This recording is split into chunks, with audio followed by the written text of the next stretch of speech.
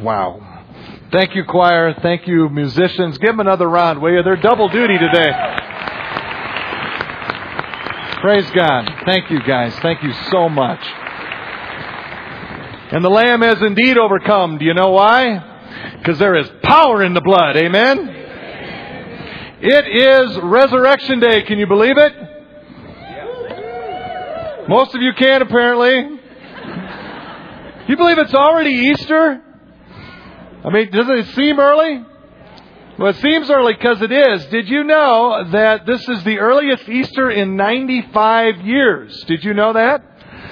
The last time Easter was this early was 1913.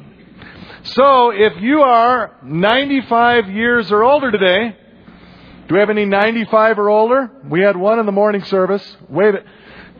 You're not 95 or over. 95 years, not days, son.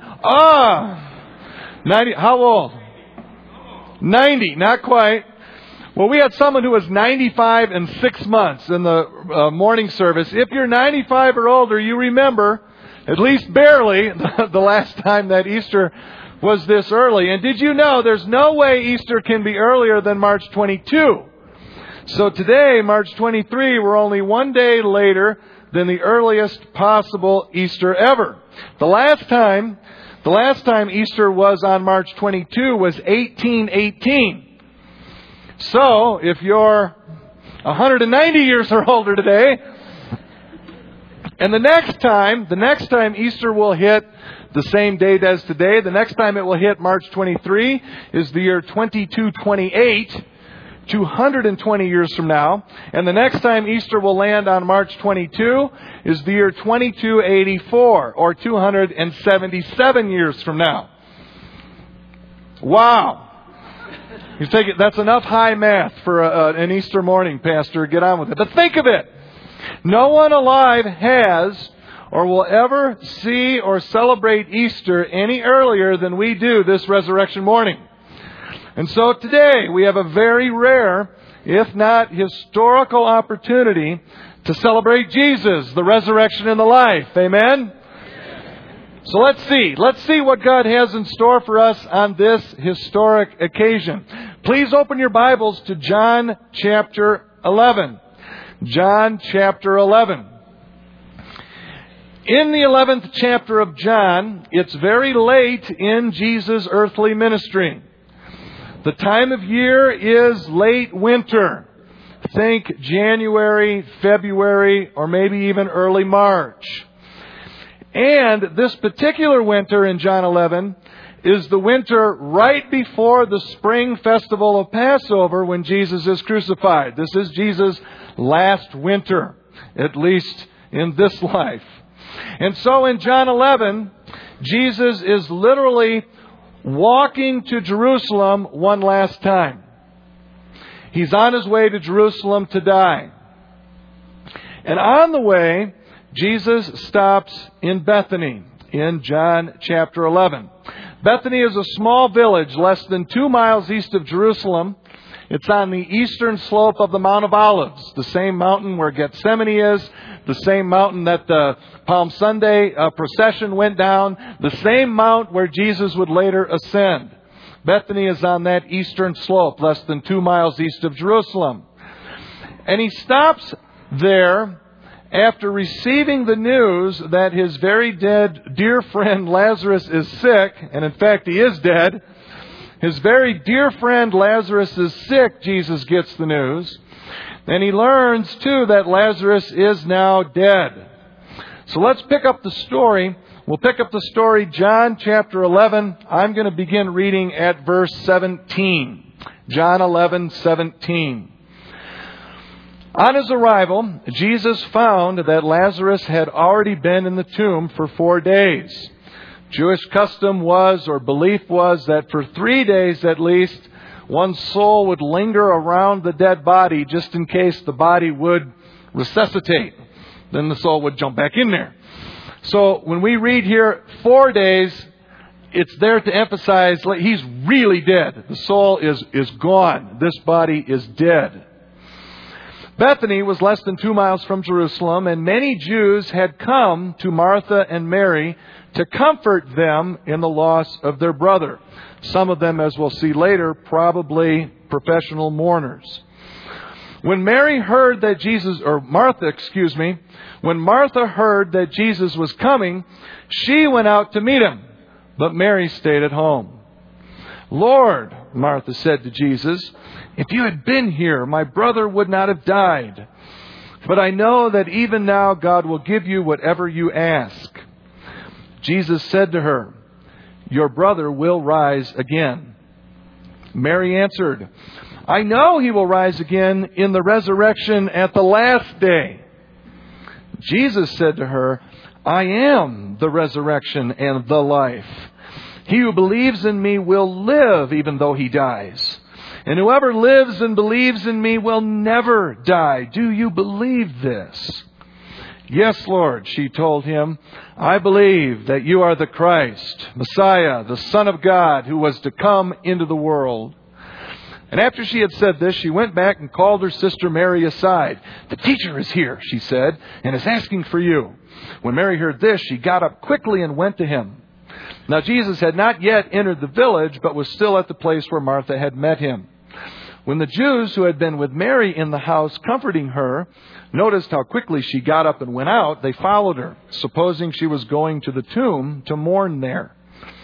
When Mary reached the place where Jesus was and saw him, she fell at his feet and said, "Lord, if you had been here, my brother would not have died."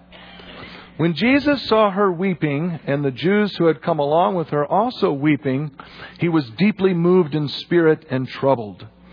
"Where have you laid him?" he asked. "Come and see, Lord," they replied. Jesus wept. And then the Jews said, "See how he loved him." But some of them said, "Could not he who opened the eyes of the blind man have kept this man from dying?" Jesus, once more deeply moved, came to the tomb. It was a cave with a stone laid across the entrance. "Take away the stone," he said.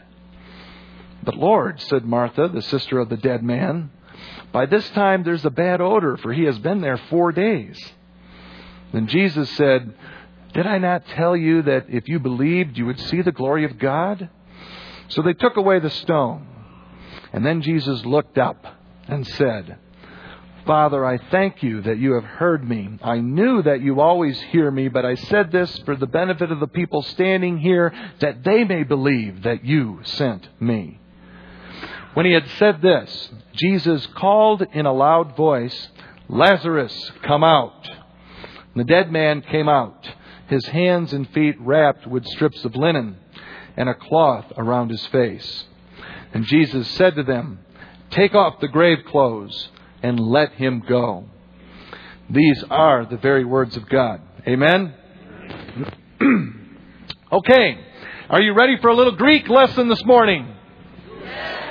Well, that's much better than the first service, but let's try it again. Are you ready for a little Greek? Yeah. That's good, because I'm not sure what I'd do if you said no.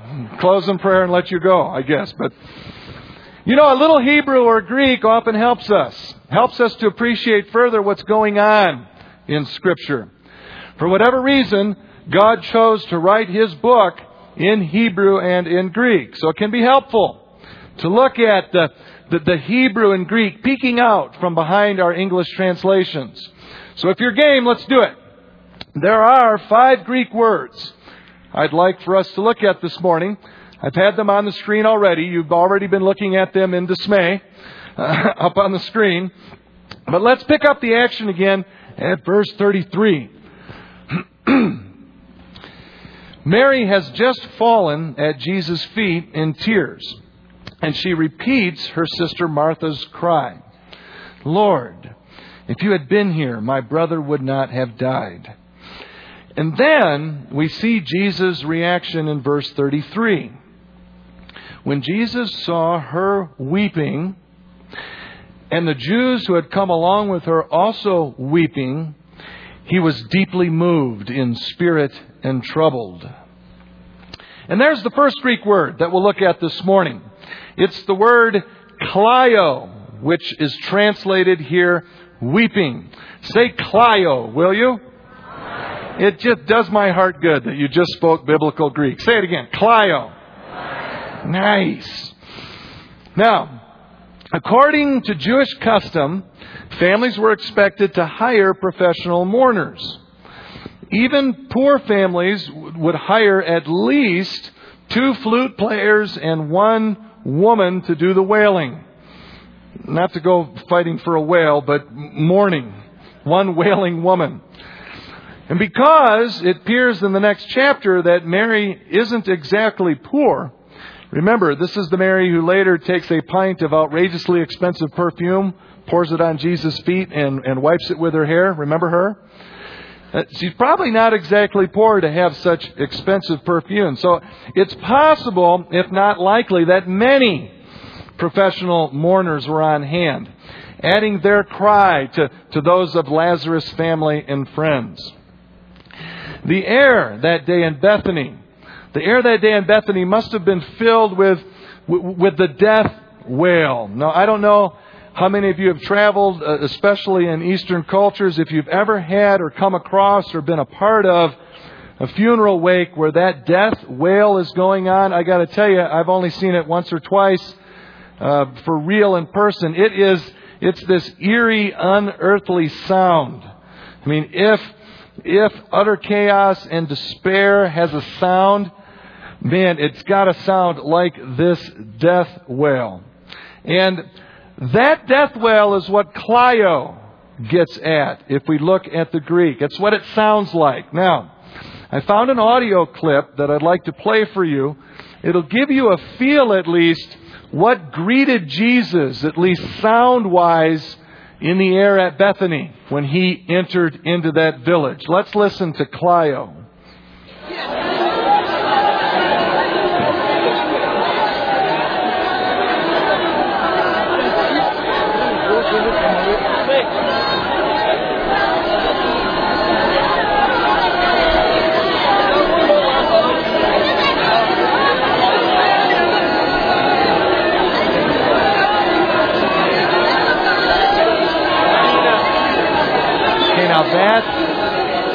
That's a lot, at least, of what Clio is like. And I'm not so sure, at least for me. Maybe the English word weeping brings that to you. But Mary's weeping and the Jews weeping in verse 33, it's Clio. It's not, quiet tears of sadness, which is what I think of when I think of weeping. The Greek Clio describes loud wailing and crying out. Such loud public displays of grief, they were common in Jesus' culture. Clio is a loud cry of utter despair. Clio is the cry of devastation. Clio is that loud, hopeless wail. And when Jesus sees and hears their Clio, their loud wailing of despair, He is visibly upset. In the same verse 33, look at what it says. Jesus is deeply moved. Deeply moved is a single Greek word. The word is embrymaomai. You want to try that one? See, I make a harder one come next, right? Let me say it first and then you say it. Embrymaomai. Excellent. Guess where that word was commonly used in classical Greek literature? Embrymaomai, it describes the fierce, laboring snort of a horse that is in a war or in a race. Can you picture it? A horse that's working really hard to win a race or is doing the charge in a war.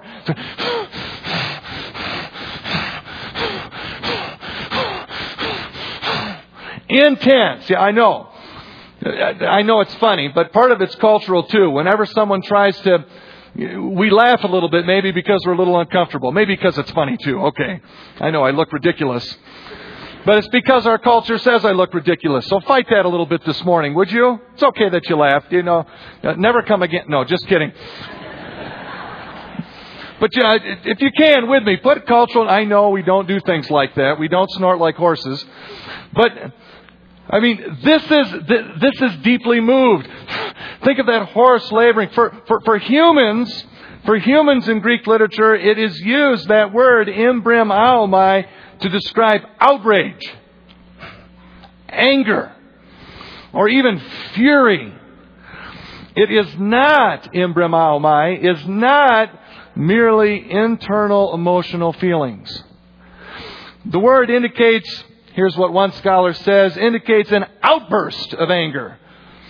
Embrimaomai tells us that Jesus' reaction went past sorrow and sadness, and it landed at actual indignation. You know this word, indignation? If you're indignant, you're angry because of injustice. Indignation is that anger that is aroused and pushed by something that is unjust or unworthy or evil. It's righteous anger, indignation. So unfair, you get angry over it. And so too with the word, the next Greek word coupled with embrimaomai, the word troubled in verse 33. The Greek word for troubled is tarasso. Say tarasso. Excellent Greek this morning. Jesus is both deeply moved and troubled. Here's the most common use of tarasso. It involves, interestingly enough, water. Tarasso describes the waves and the breakers of a waterfall when they crash and they land. Tarasso describes waters that are stirred up or churning like in a storm, or like the pool of Bethesda, which would churn prior to healing. I mean, who knows? It's on the list to ask the Apostle John someday. Maybe he used the Greek tarasso because a few chapters before he has Jesus in John 7 calling himself living water, remember? Great picture there, or connection, possibly intentional in John. Living water himself, Jesus, is stirred up. He's churning like crashing surf against a rocky shore. And so Jesus is embrimaomai and tarasso. He sees and hears the despairing and hopeless Clio of his friends, and his reaction is not only empathy and grief, but also, perhaps even more so, in my opinion, Jesus is furious. He's indignant. He's agitated. His entire being, body and soul, is churning. These powerful Greek verbs here show Jesus bristling. That's one of my favorite words. When you bristle with anger or emotion, he bristles at the sight and sound of loud, hopeless Clio erupting in the air around him from those he loves. He bristles, perhaps, in anticipation of his imminent and impending assault on death. In my opinion, Jesus here is angry. He's indignant.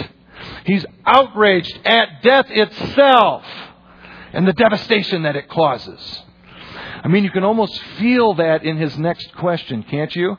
It's so short, terse even.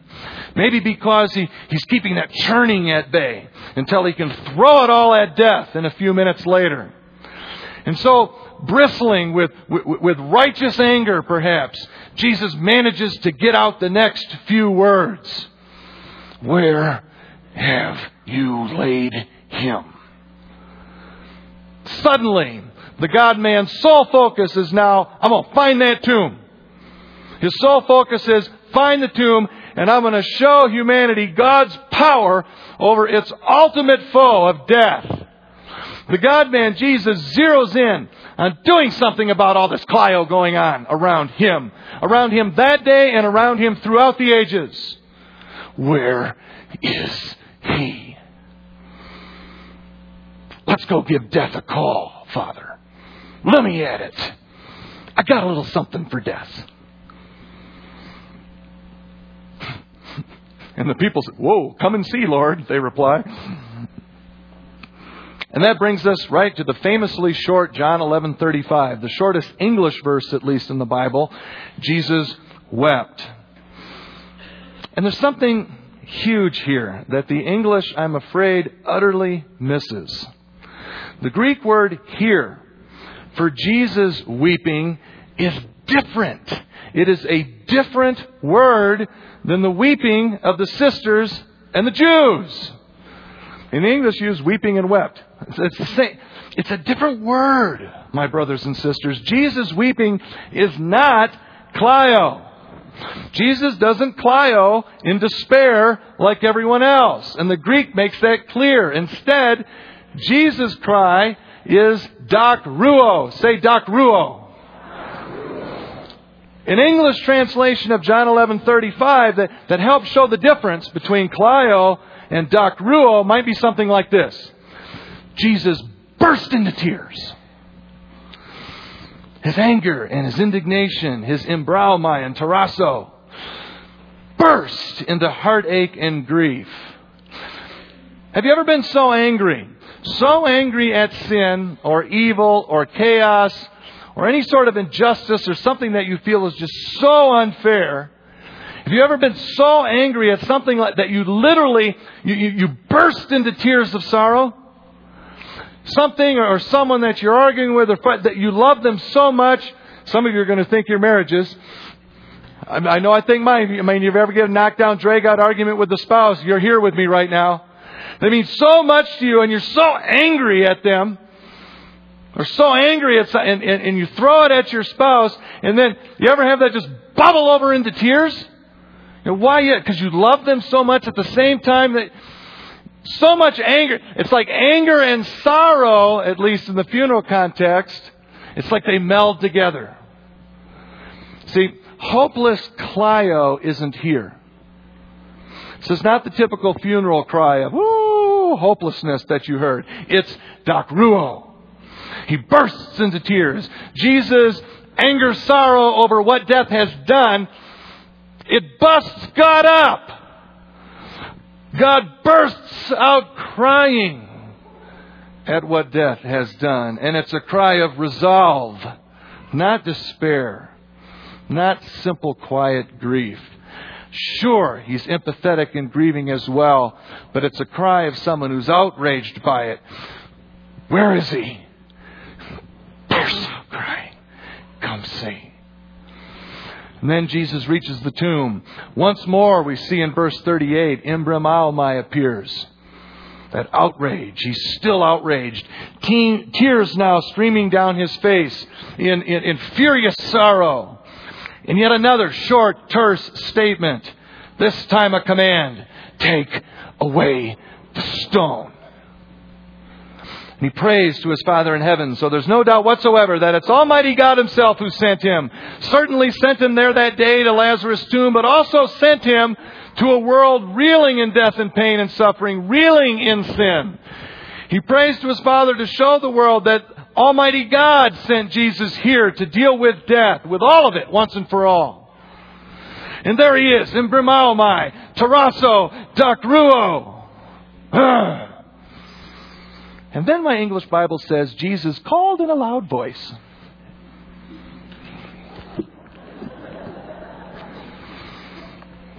For the love of God. Called in a loud voice? Is this the best we can do?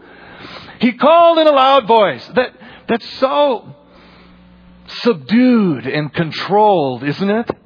I mean, why? This is my question. It's rhetorical. Don't try to answer it. Why? Why do so many translators seem to feel the need, the apparent need, to turn Jesus into this intellectual, academic, stiff, subdued, hand-wringing philosopher? Called in a loud voice. Let me ask you, give me some English verbs, would you please, for called in a loud voice? Shouted, yelled, screamed, hollered. I got one more. What? I heard cried out. What was yours? I still can't hear it. Demanded. Okay, that's good. Oh, that just makes the list. No, that's a good. Thank you. I mean, why can't we just say Jesus shouted at least? Is it because this seems undignified or something? Come on. Jesus is such a passionate man. God is such a passionate God. And John tells us this in this amazing story. He goes and picks and uses all of these deeply passionate Greek words. And instead, in English, we end up with weeping, deeply moved, troubled, wept, and now called in a loud voice. Ah! Come on! What's the deal here? Let Jesus be the passionate God-man that the Greek says He is, for heaven's sakes. Now I know I need to seek forgiveness for ranting here a bit at good Christian people who gave us our Bible translations. So let me tell you, the translations that you have in it, they're excellent. They're a result of hard work. You can rely on them. And seriously, praise God for their hard study and work. But this kind of thing just frustrates me a bit. Can you tell? I mean, why? Is it because passion scares us? Is it because a passionate Jesus, that's too wild at heart? It's unpredictable? How about this one? Does Jesus shouting make Him too human? Well, isn't that part of the point the Bible makes? That He's all human and all God? Now, you've all done a much better job with the Greek word that John chose here. The verb here for called in a loud voice is krogazo. Say krogazo. Yeah, it kind of sounds like what it means. I love that. Krogazo is used 5 other times in the Gospel of John. All 5 come after this. So John all of a sudden gets krogazo out of his thesaurus, and he keeps it around for writing the rest of his letter. It's used 5 more times, okay? And this just gets me every time. I'm going to get worked up again. That's all right. Every other time in the Gospel of John that krogazo is there, these very same English translators use the English word shout. But oh no, not here. Not on Jesus' lips. And the only explanation I can come up with is because someone other than Jesus is doing it. What's up with that? To put some translators into timeout is kind of what I'm feeling. But maybe I need to be put in timeout. That's okay. We'll get in there together. Okay, I need to let that go. The other 5 times John uses krogazo, the first one's on Palm Sunday, right on the other side of the same Mount of Olives, when the crowds of people are shouting, Hosanna, Hosanna, save us, blessed is He who comes in the name of the Lord, blessed is the King of Israel. That's krogazo. And the other 4 times, I won't do them all, but the other 4 times have something in common. They too are also from turned up crowds shouting for Jesus' crucifixion. When they shout, crucify Him, that's krogazo. They shouted, give us Barabbas, is krogazo. Crucify Him is krogazo. And so Jesus calling in a loud voice is not merely a firm request. It's more than a loud call. He shouts. He yells.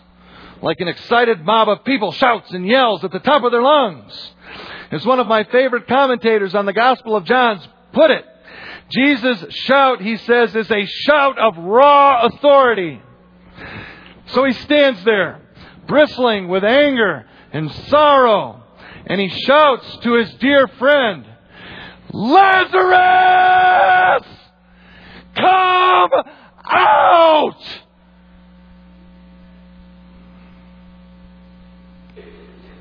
Oh, let Jesus shout, will you? It's okay. Please, don't let tame English words hide Jesus' passion for you. And in this case, passion for you and against death. Jesus is so much, much, much more than a walking, talking, pontificating theological dictionary. Jesus is the walking, living, breathing passion of God. In this story and everywhere in the Gospels. I'll bet when we see Him one day again, face to face, real life, when we see Him again in His flesh, I bet we'll be taken aback just by how alive He is. Do you ever think of that? Like when someone is standing before you just like I am, and it's really Him? I mean, it's stunning, wouldn't it be? It's like, no, I'm Jesus. You almost won't be able to believe it, right? I bet we'll be stunned just by how alive and there He is. The fire in His eyes. The love that just pours from Him. His unbridled, transparent, charismatic, compassion and love. He cares. Be with Him this long, whoa, this guy cares. Look at how alive he is. He truly cares deeply. So please, people of God, let Him shout once in a while. Now, death. It's going to sound so redundant and almost seems silly. Death is such a terrible thing. No duh. But camp there with me a minute. Death makes us feel so helpless, doesn't it? So sad. So hopeless. Losing someone close to you is brutal. If that's happened to you, you know. It's devastating. And it's been that way for all cultures of all human beings across all time since Adam and Eve. That hopeless, helpless, terrifying, stalking, after you pain of death.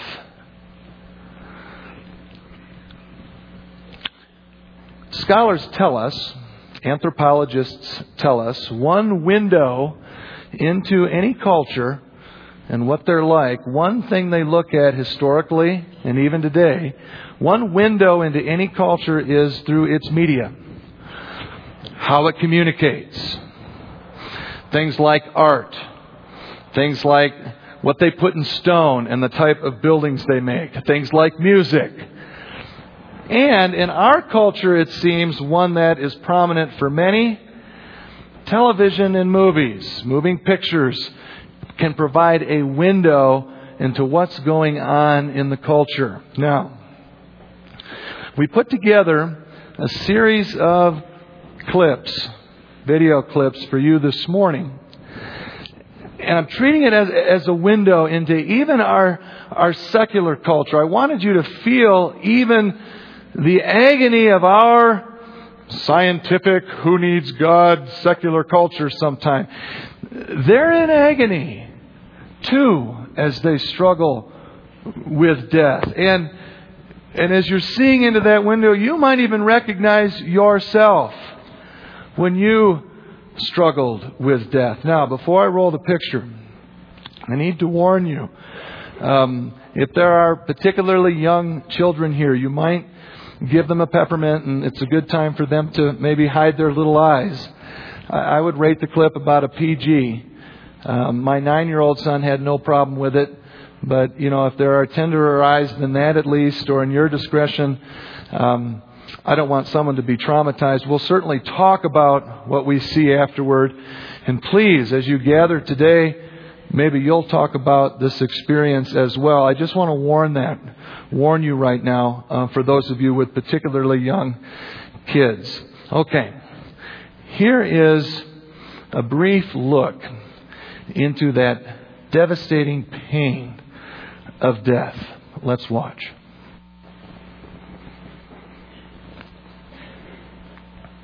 I want you to know this morning that Jesus' response to all of that hopelessness and helplessness and pain and death, He's angry at it. He bristles in anger and He bursts into tears each and every time we feel death's despair. And He doesn't only get mad and cry about it. He does something about it. He did something about it. He took aim at death and He utterly destroyed it. Later, John writes another book. We call it Revelation. And there John tells us, He will wipe every tear from their eyes.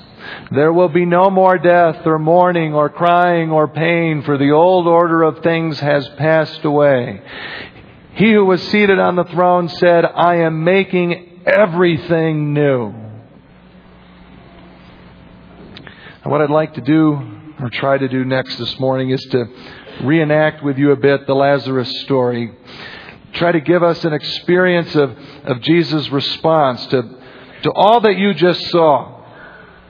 And all you're feeling at this moment, perhaps, and all that it represents, the pain and the suffering and the chaos of death.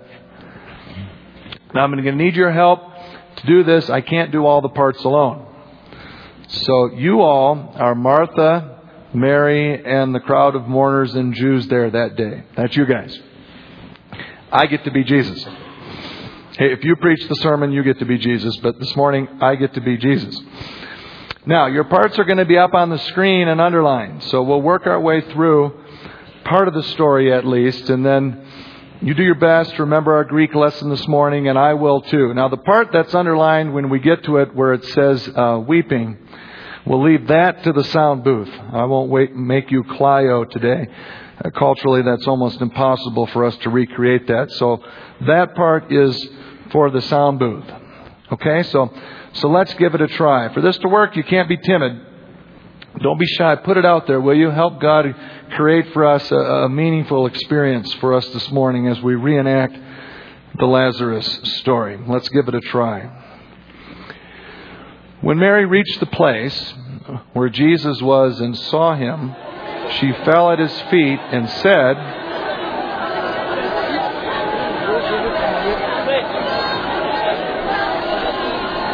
and when Jesus saw her weeping, and the Jews who had come along with her also weeping, He was deeply moved in spirit and troubled. Where have you laid Him? He asked. Jesus bursts into tears. Then some Jews said, some of them said,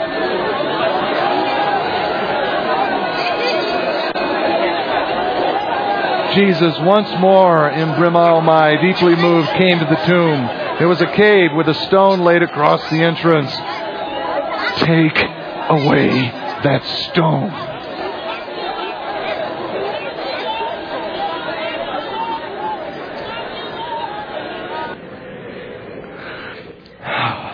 And I tell you, Martha, that if you believed, you would see the glory of God. Took away the stone. Father, I thank you that you have heard me. I know that you always hear me, but I said this for the benefit of the people standing here, that they may believe that you sent me. Lazarus, come out!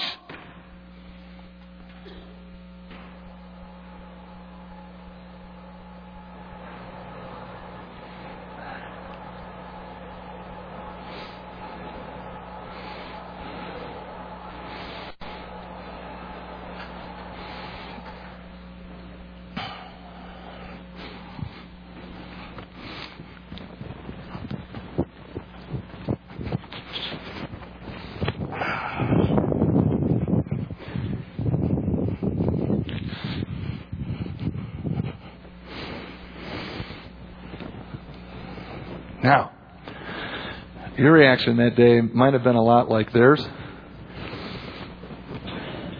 Although theirs might have been, they're pretty superstitious folk. It's a ghost!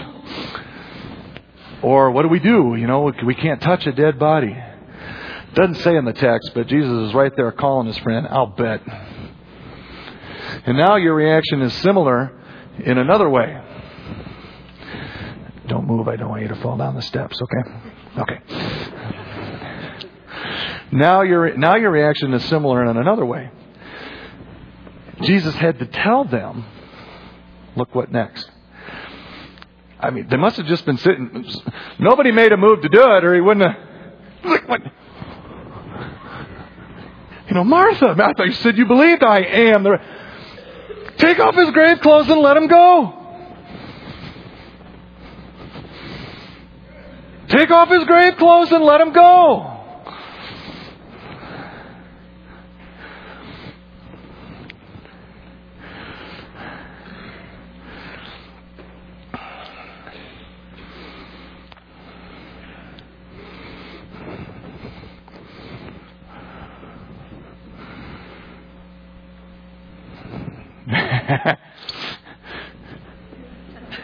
Yes.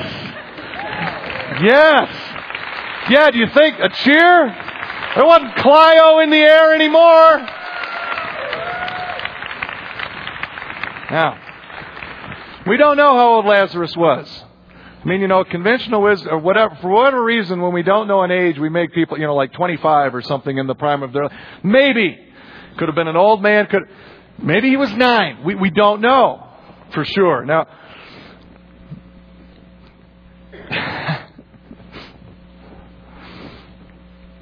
the reason I chose a child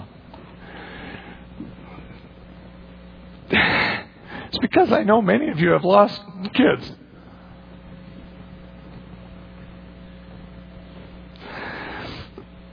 And I wanted you to see a child coming out of grave clothes, vibrant and full of life, and to tell you that if you've lost a child, you will see them again.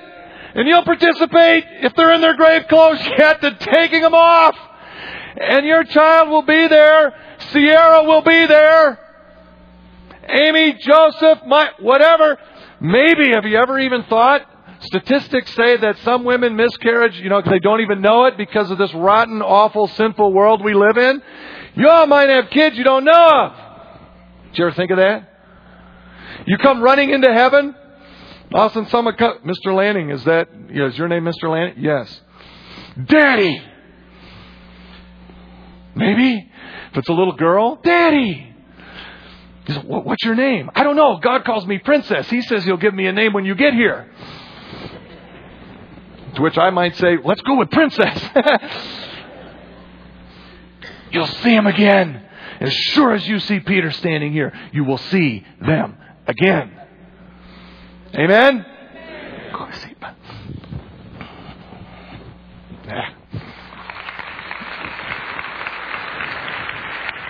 Now, quickly. I got the record, so let's go for it. What difference does his victory over death make in our lives today? It should make all the difference in the world. Do you remember that very first exchange between Martha and Jesus? Martha says to Jesus, I know Lazarus will rise again on the last day. You might think that Jesus would respond, good for you, Martha, very good. You get a theological gold star. But He doesn't, not quite. He corrects her. He adds to it at least. He encourages her to take one huge step further. He says, last day, I am. Verb of being. I am the resurrection and the life. Right here, right now. He who believes in me right here, right now will live even though he dies. And whoever lives and believes in me will never die. Do you believe that? Don't miss this. Jesus claims He is the resurrection and the life. That's who He is. And so this is not only a last day event. Martha says Lazarus will rise on the last resurrection day. And Jesus says in effect, last day, Martha, I am the resurrection and the life. If you are in Christ and Christ is in you, then you can't really die. Did you ever think of that? Now I know, absent Jesus coming again in our lifetime, there will come a time for each of us in this room when our hearts will stop beating and our brain waves will stop waving, or whatever they do. We will all die. But here's the powerful message of Resurrection Day. While we will all die, we really won't. Not ever. I sometimes use this illustration with my students at Front Range Christian. They get a kick out of it. Hopefully you do too. I ask them, just imagine if I would drop dead right now. And in my classroom, Clio breaks out. No. They just kind of look at me. Ask him if I drop dead right now. Lord, this is just an illustration. So He knows. Got to make sure He knows. I ask, just imagine, people of God, that I would just drop dead right now. Boom, dead.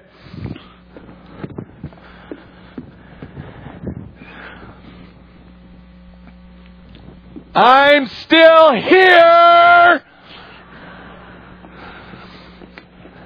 Alive! Dead. Alive!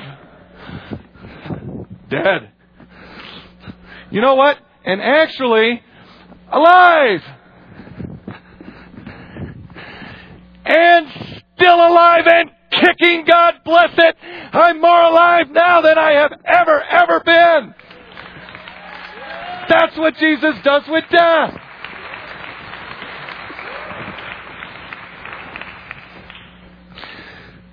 I'm back. What a trip. Do you believe in Jesus, who is the resurrection and the life? If you do, then you live your lives knowing you will be together forever with God beginning today. You won't ever really die. Isn't that amazing? Jesus took the ugliest, most chaotic, most evil enemy of humankind ever, death, and He turned death into an open golden gateway to God. I mean, think of it. The devil's plan is to make death a doorway to absolute separation from God. That's Satan's plan in the garden and today. And it's as if God says to the devil, oh really? How about I take your plan? How about I take your tool of death, Satan, that you introduced into my beautiful creation and that you intend to keep people away from me? How about I take that same death and instead make death a pathway to be with me forever? How about that? How do you like those apples, Satan? Oh no, Satan, you don't agree? Well, too bad. And God sends His Son. God Himself comes to make sure it is finished, to show it has been finished and still is. God sends Jesus, God Himself in the flesh. He sends Jesus to bristle with anger and indignation at all of our tombs. And then with 3 words, He deals a death blow that staggers death to its knees. Lazarus, come out! And there's death pitifully trying in vain to cling to Lazarus. Has Lazarus ripped away when God merely speaks? And then with death staggered and on its knees, several weeks later perhaps, Jesus returns to Jerusalem to finish it off once and for all. He deals a death blow to death.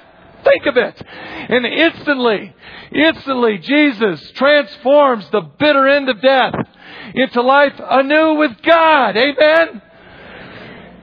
So how now do we live our lives in light of Jesus' victory over death? Gary Burge, author of one of my favorite commentaries on the Gospel of John, has this to say. Then we'll close.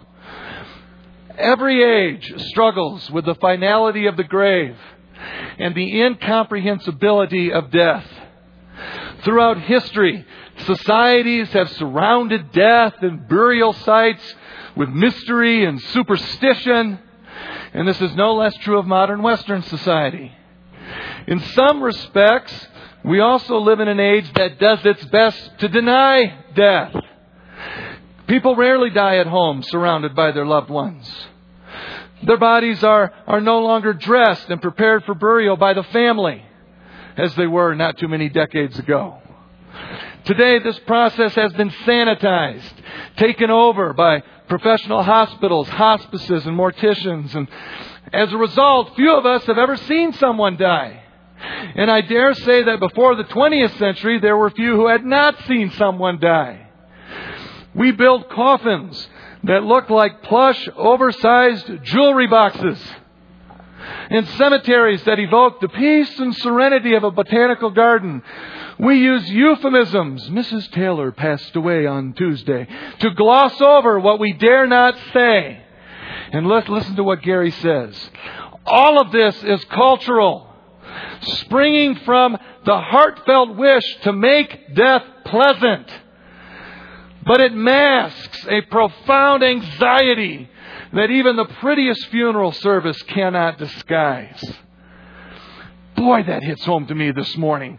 What's Gary saying? What does Jesus, being the resurrection and the life, saying? What does it say about how we live our lives? Well, for one, it says we no longer need to fear death and tiptoe around it. It's saying we cannot look death straight in the eye with the confidence and not with anxiety or incomprehension or fear. Now, of course, we grieve and we mourn the dead. That's not what I'm talking about. We'll miss them, so of course there are tears. But there is no despair. There is no Clio. Why not? Why such confidence? Because we know Jesus beat this thing. We know it no longer holds any power over us. In Christ we have eternal life, and eternal life that begins again right now. Oh look, it just began again. And again. And again. It's always beginning, never ending. Never ending is always beginning. Think about it. Oh, eternal life just began again. Not only later, someday on the last day, Martha. It begins right now, today, this moment. Because Jesus is alive. And He is the resurrection and is the singular life. The one who destroyed death says so. And because Jesus lives and lives in us, we live too forever and ever. Amen? Amen. Would you stand, please? Speaking of Jesus living. Let's close our service this morning with one last hymn. We'll just do the first person chorus of He Lives. And at the conclusion, if you'd remain standing to receive God's blessing, that would be great. He lives.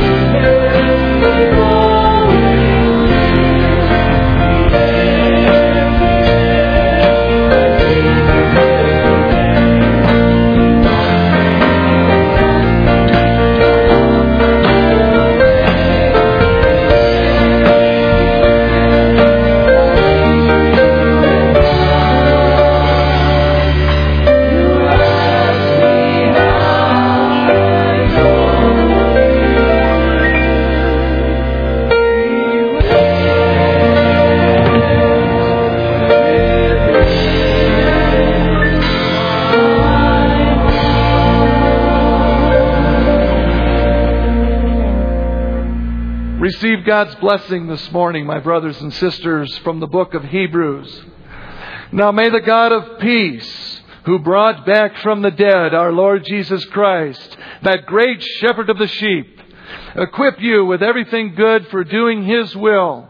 And may He work in us what is pleasing to Him through Jesus Christ, to whom be the glory forever and ever. And all God's people said, Amen. Amen. Happy Resurrection Day. Blessed Resurrection Day. I love you guys. Have a great Easter. Go in peace.